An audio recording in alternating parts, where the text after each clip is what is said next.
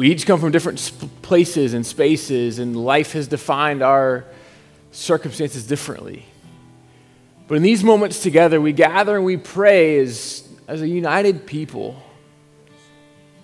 If we don't believe the same in every way, if our life is different, somehow the person of Jesus invites us to know his love in such a way that it changes who we are and it changes the world around us. And so in these moments, we gather together and we pray. Because these words that we have sung, that no matter years may pass, time may exist, but somehow, Lord, we want to for our very soul, the essence of our being, who we are in relationship to you, to be in such a shape and place that it makes sense with the world around us. I want to live in such a way that others come to know you through that. So you pray with me this morning. Father, we come before you recognizing the way you love us. We come before you recognizing our own inadequacies. But we believe in a God who heals and restores and makes all things new. That this day, whether we feel strong and young or whether we feel frail and old,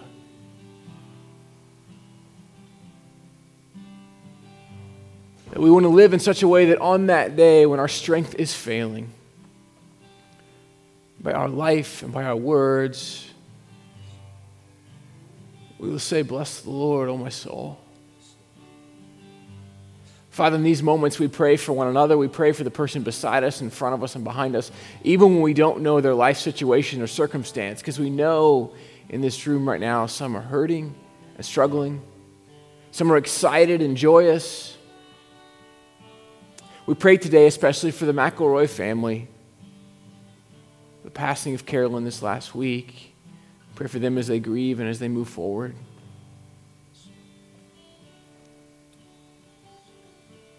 Pray today for the young soccer team stuck in a cave being rescued. We pray that hope would reign in the midst of that.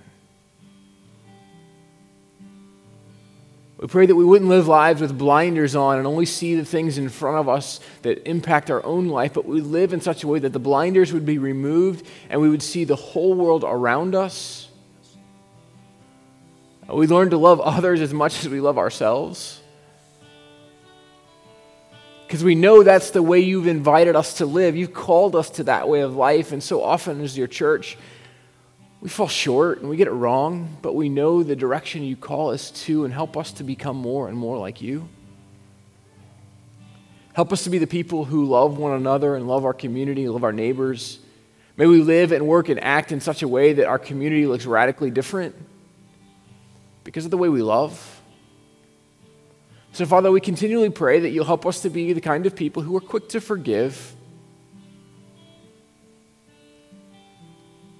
who are slow to become angry, who are quick to listen and slow to speak.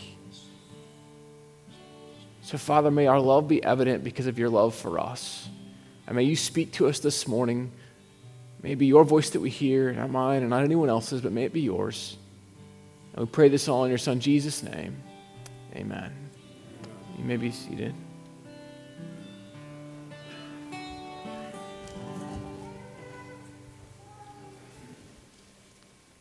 Well, this morning, in just a few minutes, we'll continue our series in the book of James, and we'll be reading from James chapter 4, verses 13 on. But it's interesting this week as we think about all that takes place, and we look at kind of what's happened, and it's an interesting holiday and season. And so I was thinking about dreams, and because I think when kids see fireworks, dreams kind of come to mind because they're big and they explode, or maybe that's just boys, I don't know. But I think for many of us, we have had plans in our life that haven't come to fruition. I mean, some of us in the room have had plans that would change literally the world, or at least change your world. And they haven't happened, and we don't know always what to do with that. In fact, I think some here today are planners. You maybe you're like me, often on Sunday nights I kind of write out my week. It never looks like that by Friday, but I plan it out to look like that. I mean, some of you have a plan for your day, like you know what's going to happen this hour and this hour. And if I were to open your purse or your wallet or your phone or whatever, you would have written out kind of what's going to happen, pretty close to what's going to happen. You plan. You're a planner. I mean, some of us in this room prefer a different way of life. We jump from thing to thing. We prefer if there are no plans because we won't follow them anyway. And so we're not sure how that's going to work out. But what I believe for most of us is at the end of the day, we all have some hopes for our life. I mean, there's some things that we hope for. Some in this room hope to retire someday. Some are glad that hope came to reality at some point. Some of us in this room have already raised a family. Some are raising a family. Some hope to raise a family. And some think, why would you ever want to raise a family? Some today are working professionally in jobs and they have aspirations. Some today are thinking, I just hope to work. We have hopes in life, things that we want, things that we hope for. Some of us work extra. It's called overtime. We do it either because we like to or our boss makes us. Some of us want to work undertime, but they don't offer that, right? We have hopes for life and we want them to be seen in the ways that we live. In fact, most of us hope that life will get better over time. But sometimes it doesn't.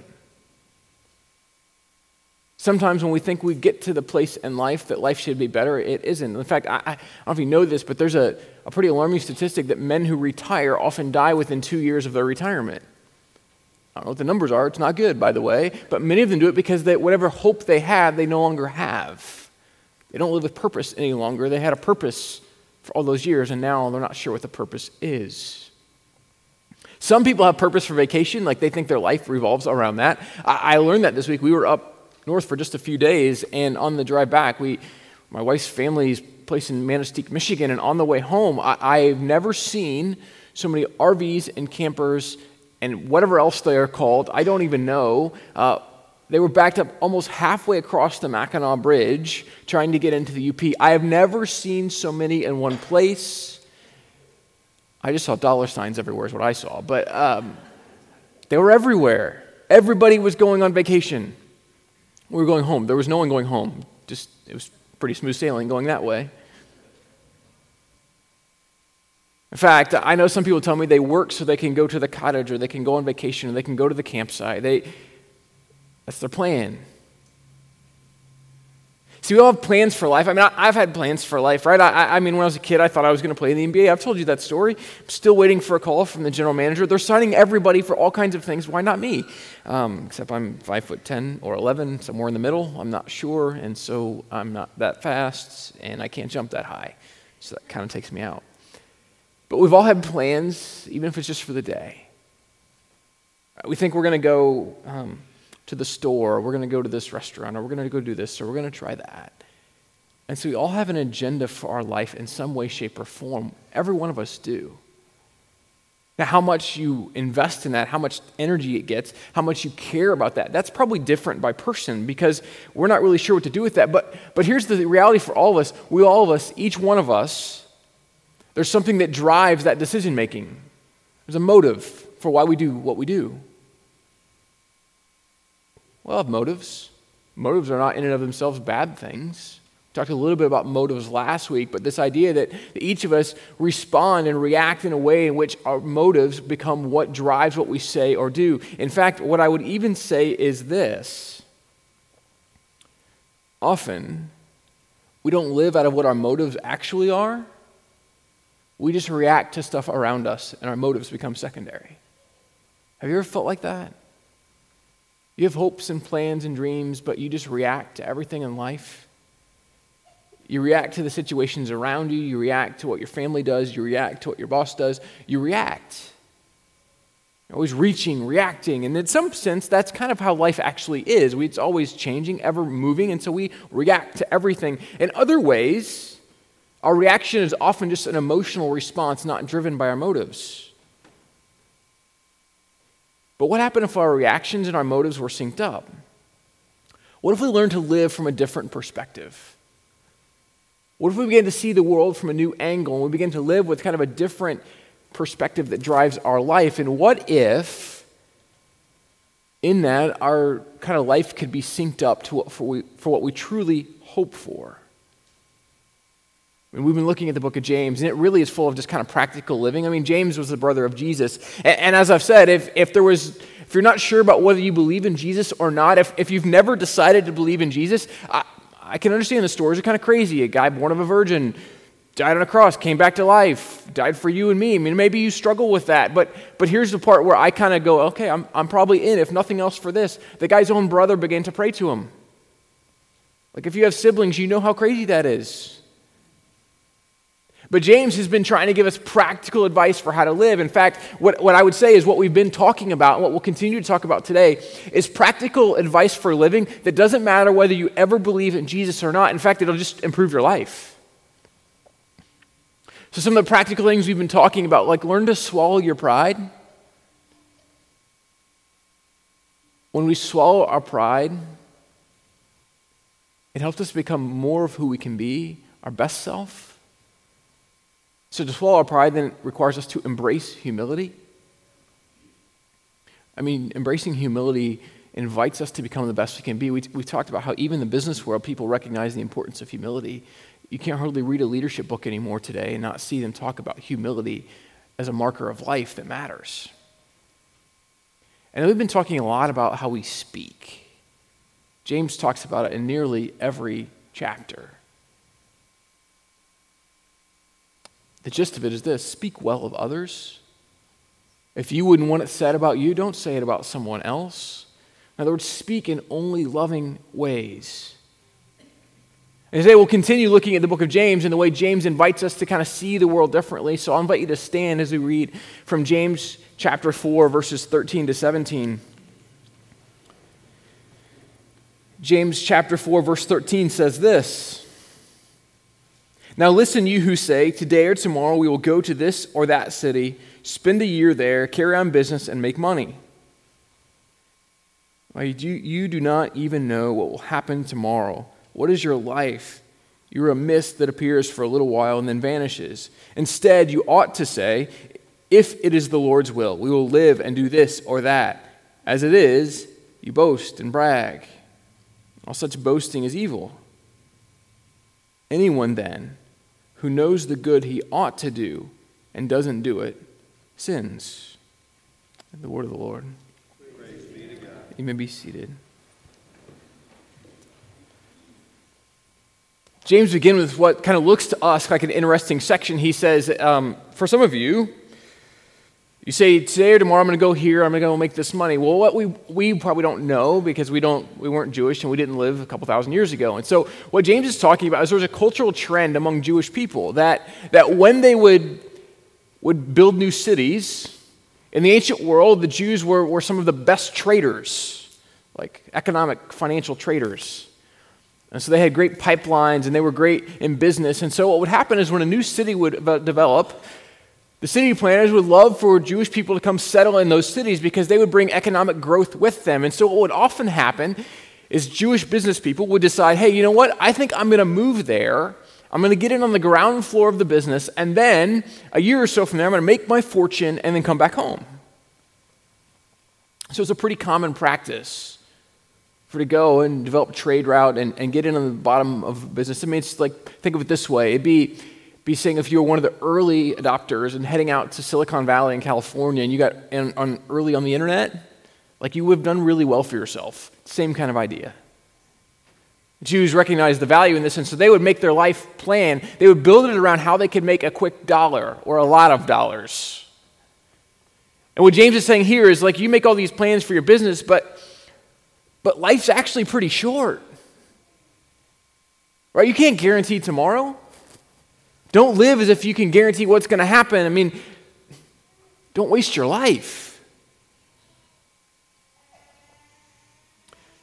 James challenged us and he says this, will you not just make big professional plans? Will you live in such a way that your decision-making in life is really about knowing my brother Jesus?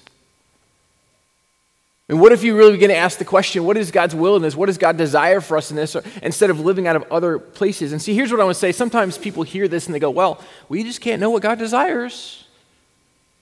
If it's God's will, well, here's what God's will is, what we can say with certainty. the redemption and the restoration of all things. Heaven breaking into the earth here. Now, that's what the Lord's Prayer is all about. Thy kingdom come on earth as it is in heaven. Like, that's God's will, that heaven breaks into the here and now and our everyday lives. And so what James is saying here is, no, we can't guarantee professionally, we can't guarantee your next vacation, we can't guarantee these things. But what if we lived as a people who began to recognize that God really does want to redeem and restore all that's broken in the world around us? I mean, it's why then this last verse becomes so important. If anyone then knows the good they ought to do and doesn't do it, it's sin for them. Right? Do you catch that? We're called to do good. This is action. This is activity. This cannot happen if we sit on our hands. But it requires us to ask a couple questions. What are the priorities of our life? And what drives the motives that we live by? See, all of us have priorities and preferences. But the question we have to ask is this: are the ones that we're acting from, are they the ones we really want to live out of? Years ago, I heard a phrase that I've tried to embrace in my life, and most often I think I get it right. Sometimes I get it wrong. But it was this idea that if we don't know how long we're going to live, we have no clue. And so the statement was this: live as if you will die today, or as if you will live to be 100. Make the most of every opportunity. And Robin Williams was famous in a movie years ago. There's a phrase that he taught his students: carpe diem, seize the day. Seize the day. And live every day as if it could be your last, but live every day as if you could live to be 100. I mean, this is the idea. John Wesley is a theologian from years ago, and one of his phrases was this, because he didn't know what life would look like. He'd say, hey, make all the money you can, save all the money you can, and give all the money you can, because money is just a thing. What he basically said was this: hold really loosely to everything in life except for Jesus, and hold tightly to that. So the question we're left with is, what are our plans rooted in? What is it rooted in the redemption of what God desires? Are our plans rooted in the idea of bringing heaven to earth, or are our plans about us? Are they rooted in fear about what could be or what may happen? But really the question we're called to less is, how do I do good? Like, what does it mean to do good?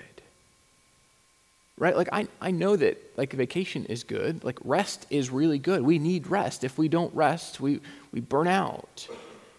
But if we live for vacation, then vacation is no longer good. It's now an end, not a means to the right end. Hope you caught that. I know it's like 4th of July week, so everyone's gone. I get that, but they're not here to hear that vacation's not always a good thing, right? I mean, like, you can tell them later. But we sometimes ask the question, what's God's plan then? How do I live this out? What do I do in this? See, sometimes we sense God's leading and still reject it. We can sense God's leading and still not step forward. But the reverse is also true. We can do nothing because we have no certainty. And did you know that inaction is just as bad as the wrong activity? In fact, it might be worse. At least if you're trying something, you're doing something, but inactivity is worse than a wrong attempt. I mean, faith in general is filled with uncertainty, and life is filled with change. But because of the uncertainty, often we allow a couple things to hinder us stepping forward. We allow fear. What if? What if that happens? What if this happens? What? We can go all day long in that. Or inaction. We just don't do because we don't know the outcome. See, the call of the church is always to move forward. The call of our lives is to move forward. We cannot go backwards. You realize all we can do is look back on our lives and learn from the past. We cannot go back on the past. It is humanly impossible to go back in time. You cannot do it. I cannot do it. No one can do it. But we can learn from the past of our life. We can learn from the motives that we live by, and we can take the right next steps going forward. period. I mean, this is the reality for all of us. So often we live in the past. And it holds us hostage from the present and the future, but God so desperately desires for us to step forward into what He has for us, to step forward into bringing heaven to earth. But we're left with this question, who's directing our lives? Is it us? Is it our past? What if there's another way? What if we really begin to live out of what is good? What's loving? Right? So often we don't do loving and good things. And what James wants to know is that's by definition sinful if we don't do what we know we ought to do. It's hard for us, right? Inactivity is just as sinful as the wrong activity. And I have to be honest with you, I kind of long and wish that the ones around us we would say, that the church would understand this. Our lack of activity is just as wrong as those who are doing the wrong thing.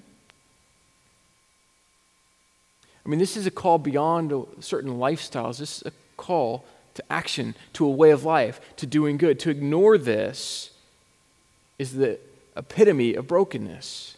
See, I've got to be honest with you. I think this is why the church sometimes loses a generation from it.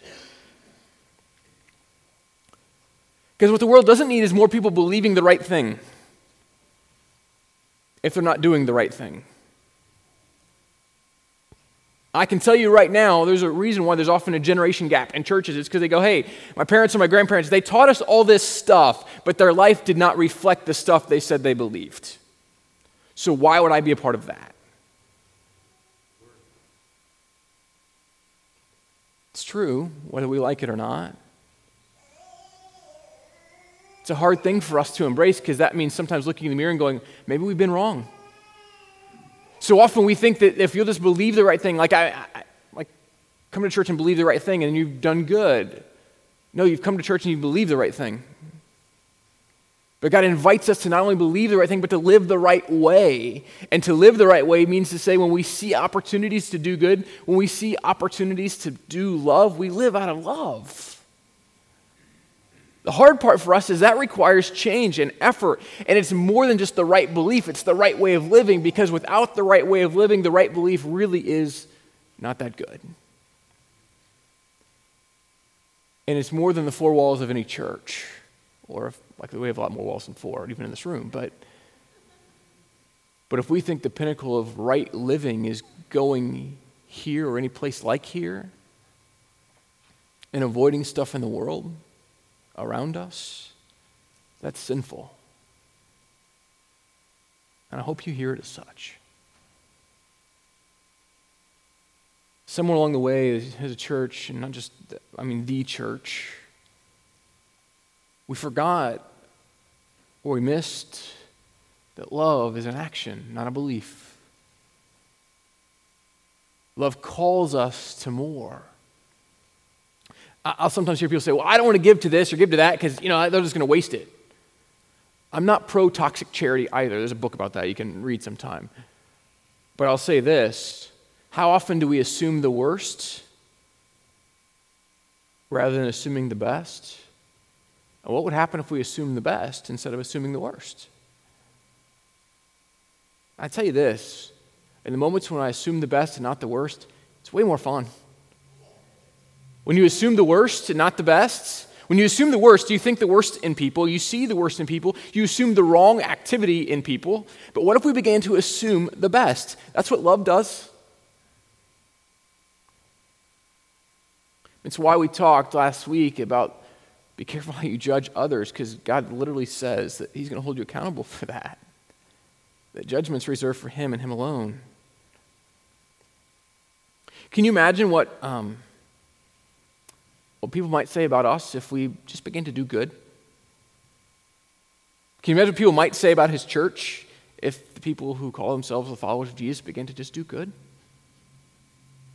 Can you imagine if we embrace the embodiment of a certain way of life rather than just abstaining from certain ways of life? Can you imagine what the world might begin to think about that? So what is God calling us to do? What is God calling you to do? What is He calling us to lay aside? what areas of life do we need to die to or step aside from, or what areas of life do we need to step into and not avoid? I mean, I think sometimes someone says, well, if serving is about like the joy we get out of it, that's like the wrong motive. But here's the thing. I think God has wired us in such a way that if we do good for others, it feels good. I don't think that's bad. I think it's how we're designed. Because when it's about us and it's just about, well, I want to get that euphoric high, I think God goes, well, I'm going to honor your sacrifice, your service.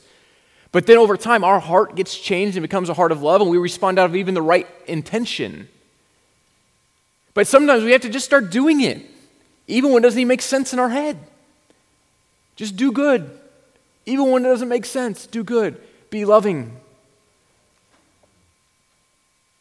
I mean, sometimes in our lives, we don't even leave room for small things. That's why I mentioned to the kids, how often do you walk by trash outside and you just leave it? Like, what if each of us just began to pick up stuff all around us? Super small, I know, right? What if we did that? What would we say to our kids and our grandkids and the next generation? Hey, they care about this stuff. I mean, it's kind of biblical because God says you're to be stewards of all creation, but still, I mean, like, this is the idea. He invites us to, what if we just did little things, do good, and everything? I mean, love is the definition of doing good. In case you didn't know this, I mean, I love the four Gospels, but John may be my favorite, and here's why John may be my favorite. John is the most personal. It's really a story about his interaction with Jesus.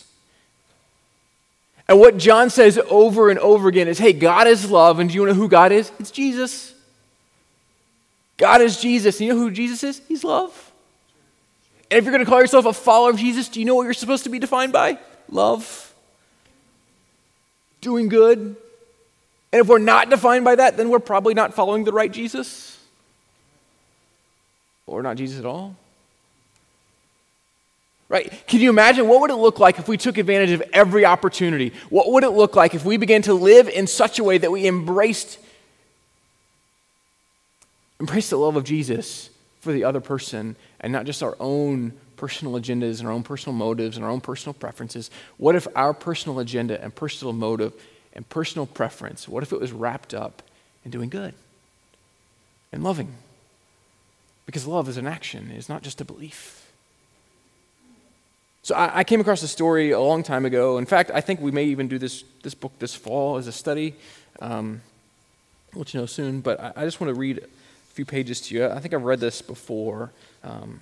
I've referenced Bob Goff before, but I think I want to share this story, and I think it'll hopefully be helpful to us. When I was in high school, I met a guy named Randy. Randy had 3 things I didn't have: a Triumph motorcycle, a beard, and a girlfriend. It just didn't seem fair. I wanted all 3 in ascending order. I asked around and found out Randy didn't even go to the high school. He just hung out there. First, I thought this was a really creepy guy. I'd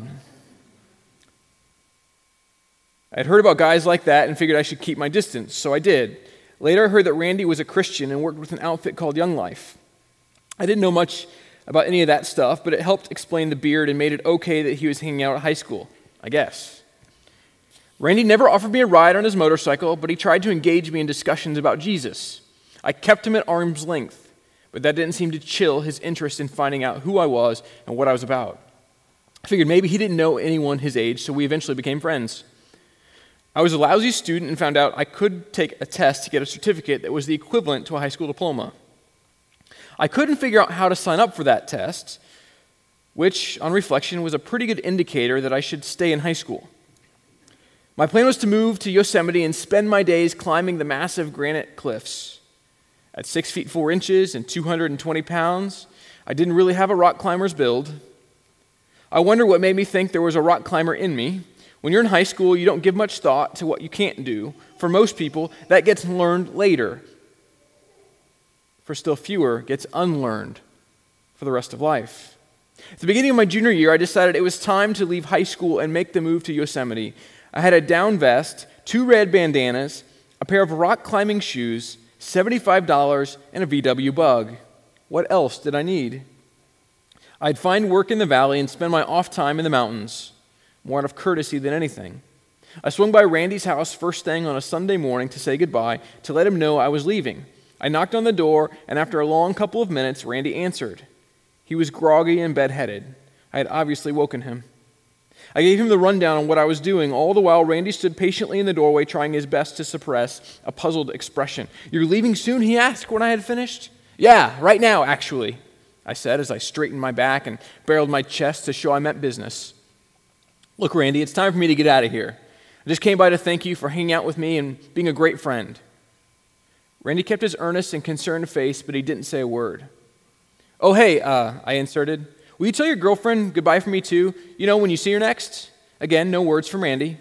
He had this weird, faraway look on his face, like he was looking right through me. He snapped back into our conversation.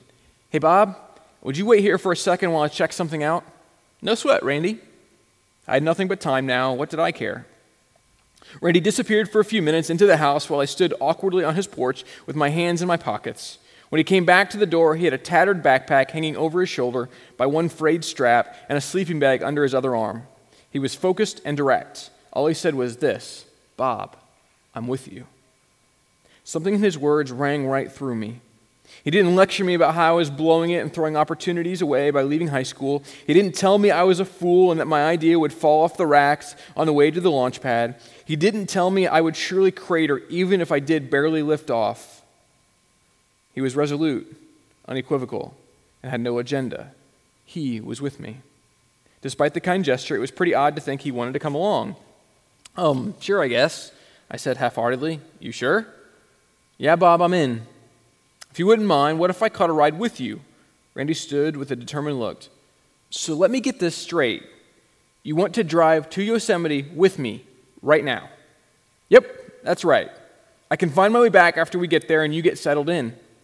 I'm not sure why I accepted Randy's generous self-invitation. I guess it's because it caught me totally off guard. No one had ever expressed an interest in me like that before. "Sure," I stammered as we both stood awkwardly on his stoop. "I guess we should get going then." And with that, Randy closed the door to his little house. We walked side by side to my VW Bug. He plopped into the passenger seat and threw his stuff on top of mine on the back seat. We got to Yosemite before nightfall, and it occurred to me for the first time we had no place to stay. We had a couple of sleeping bags, no tent, and very little money. So we snuck in through the back of a platform tent set up at one of the pay-per-night campsites. We slept toward the back so we could make our escape if an upstanding tent renter showed up for the night.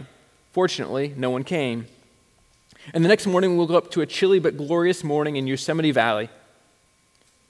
To the north of us, El Capitan soared 3,000 feet straight up like a huge granite soldier. Half Dome dominated the landscape to the east. These were my companions. This was my cathedral.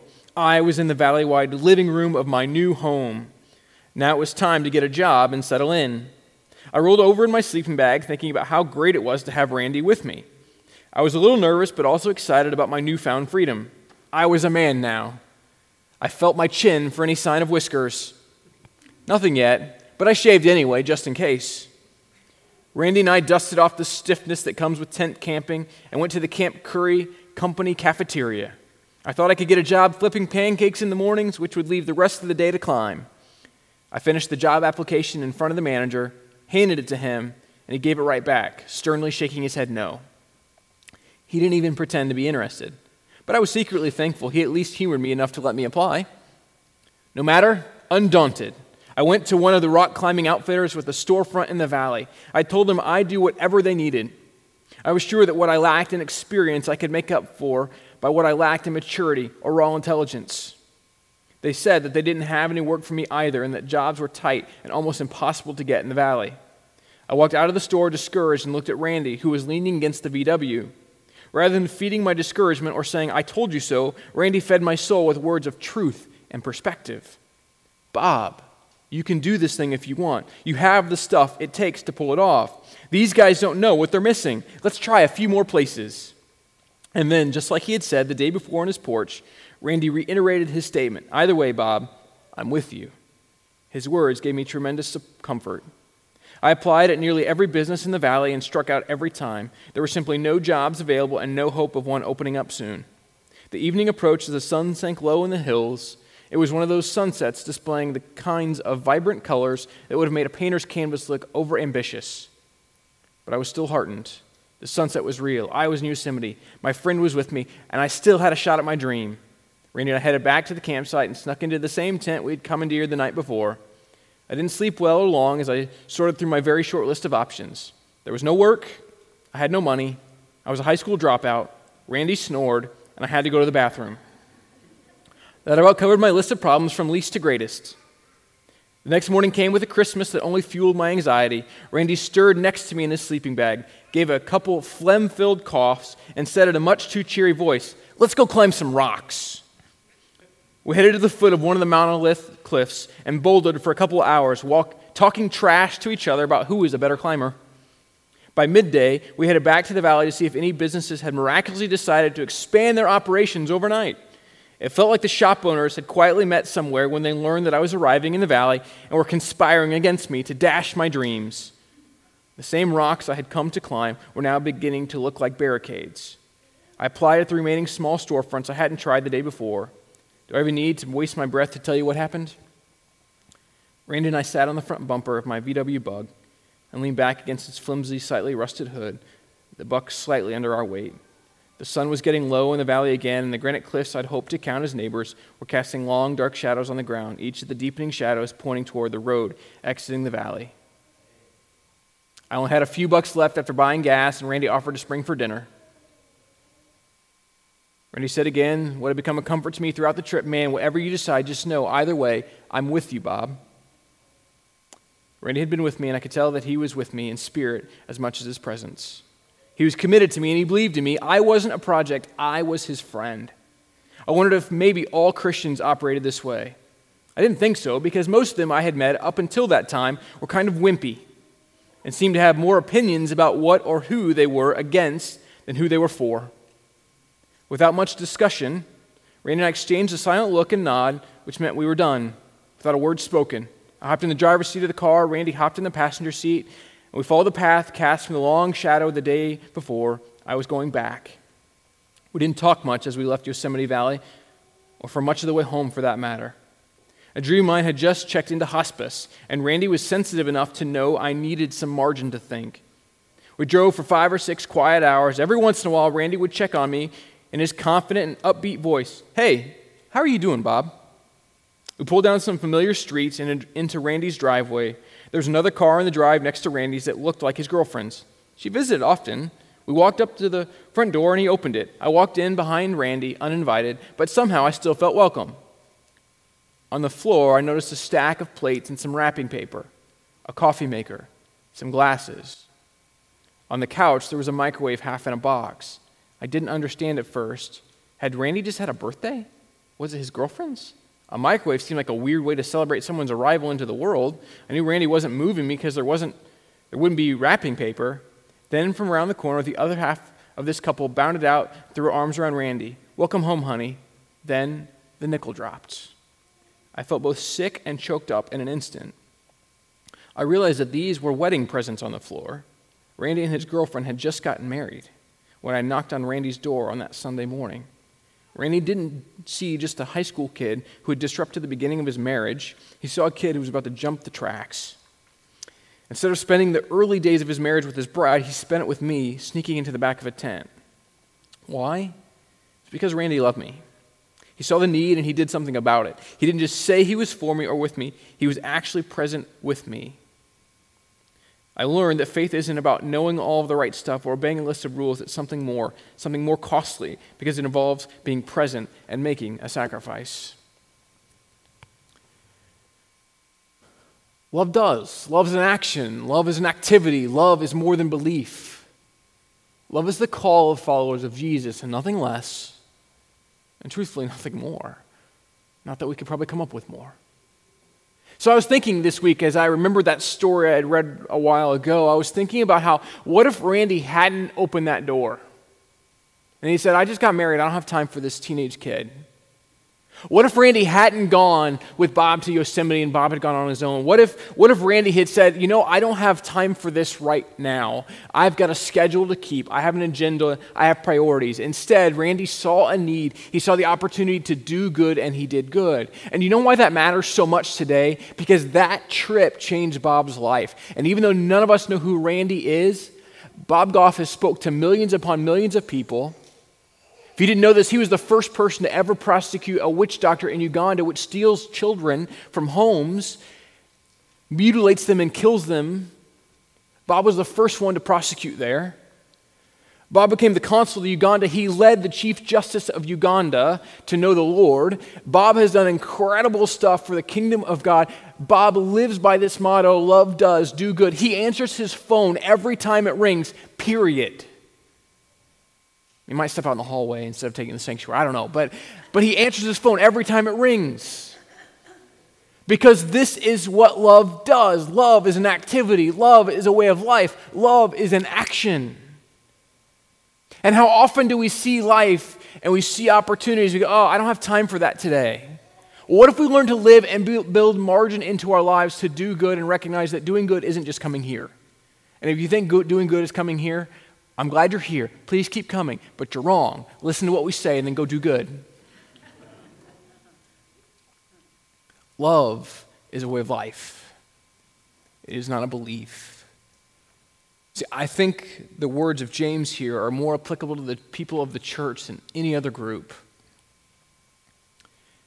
If we know the good we ought to do and we do not do it, it's sin.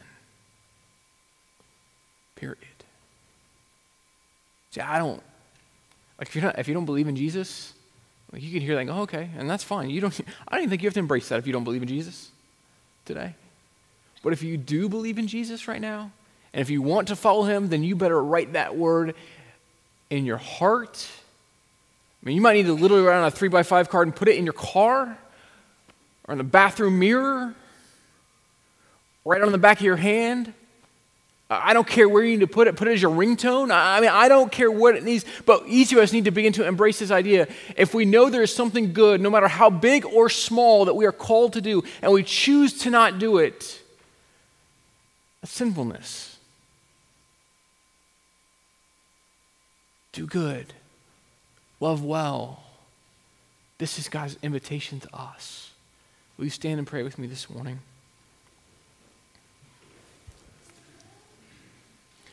Father, we thank you for this opportunity to gather together today, for the way in which you love us. You invite us to know you, and you invite us to embrace your love as a way of life. May the people who call themselves Christians, may the people who are part of your church, may we be known for doing good and for our love more than what we're against.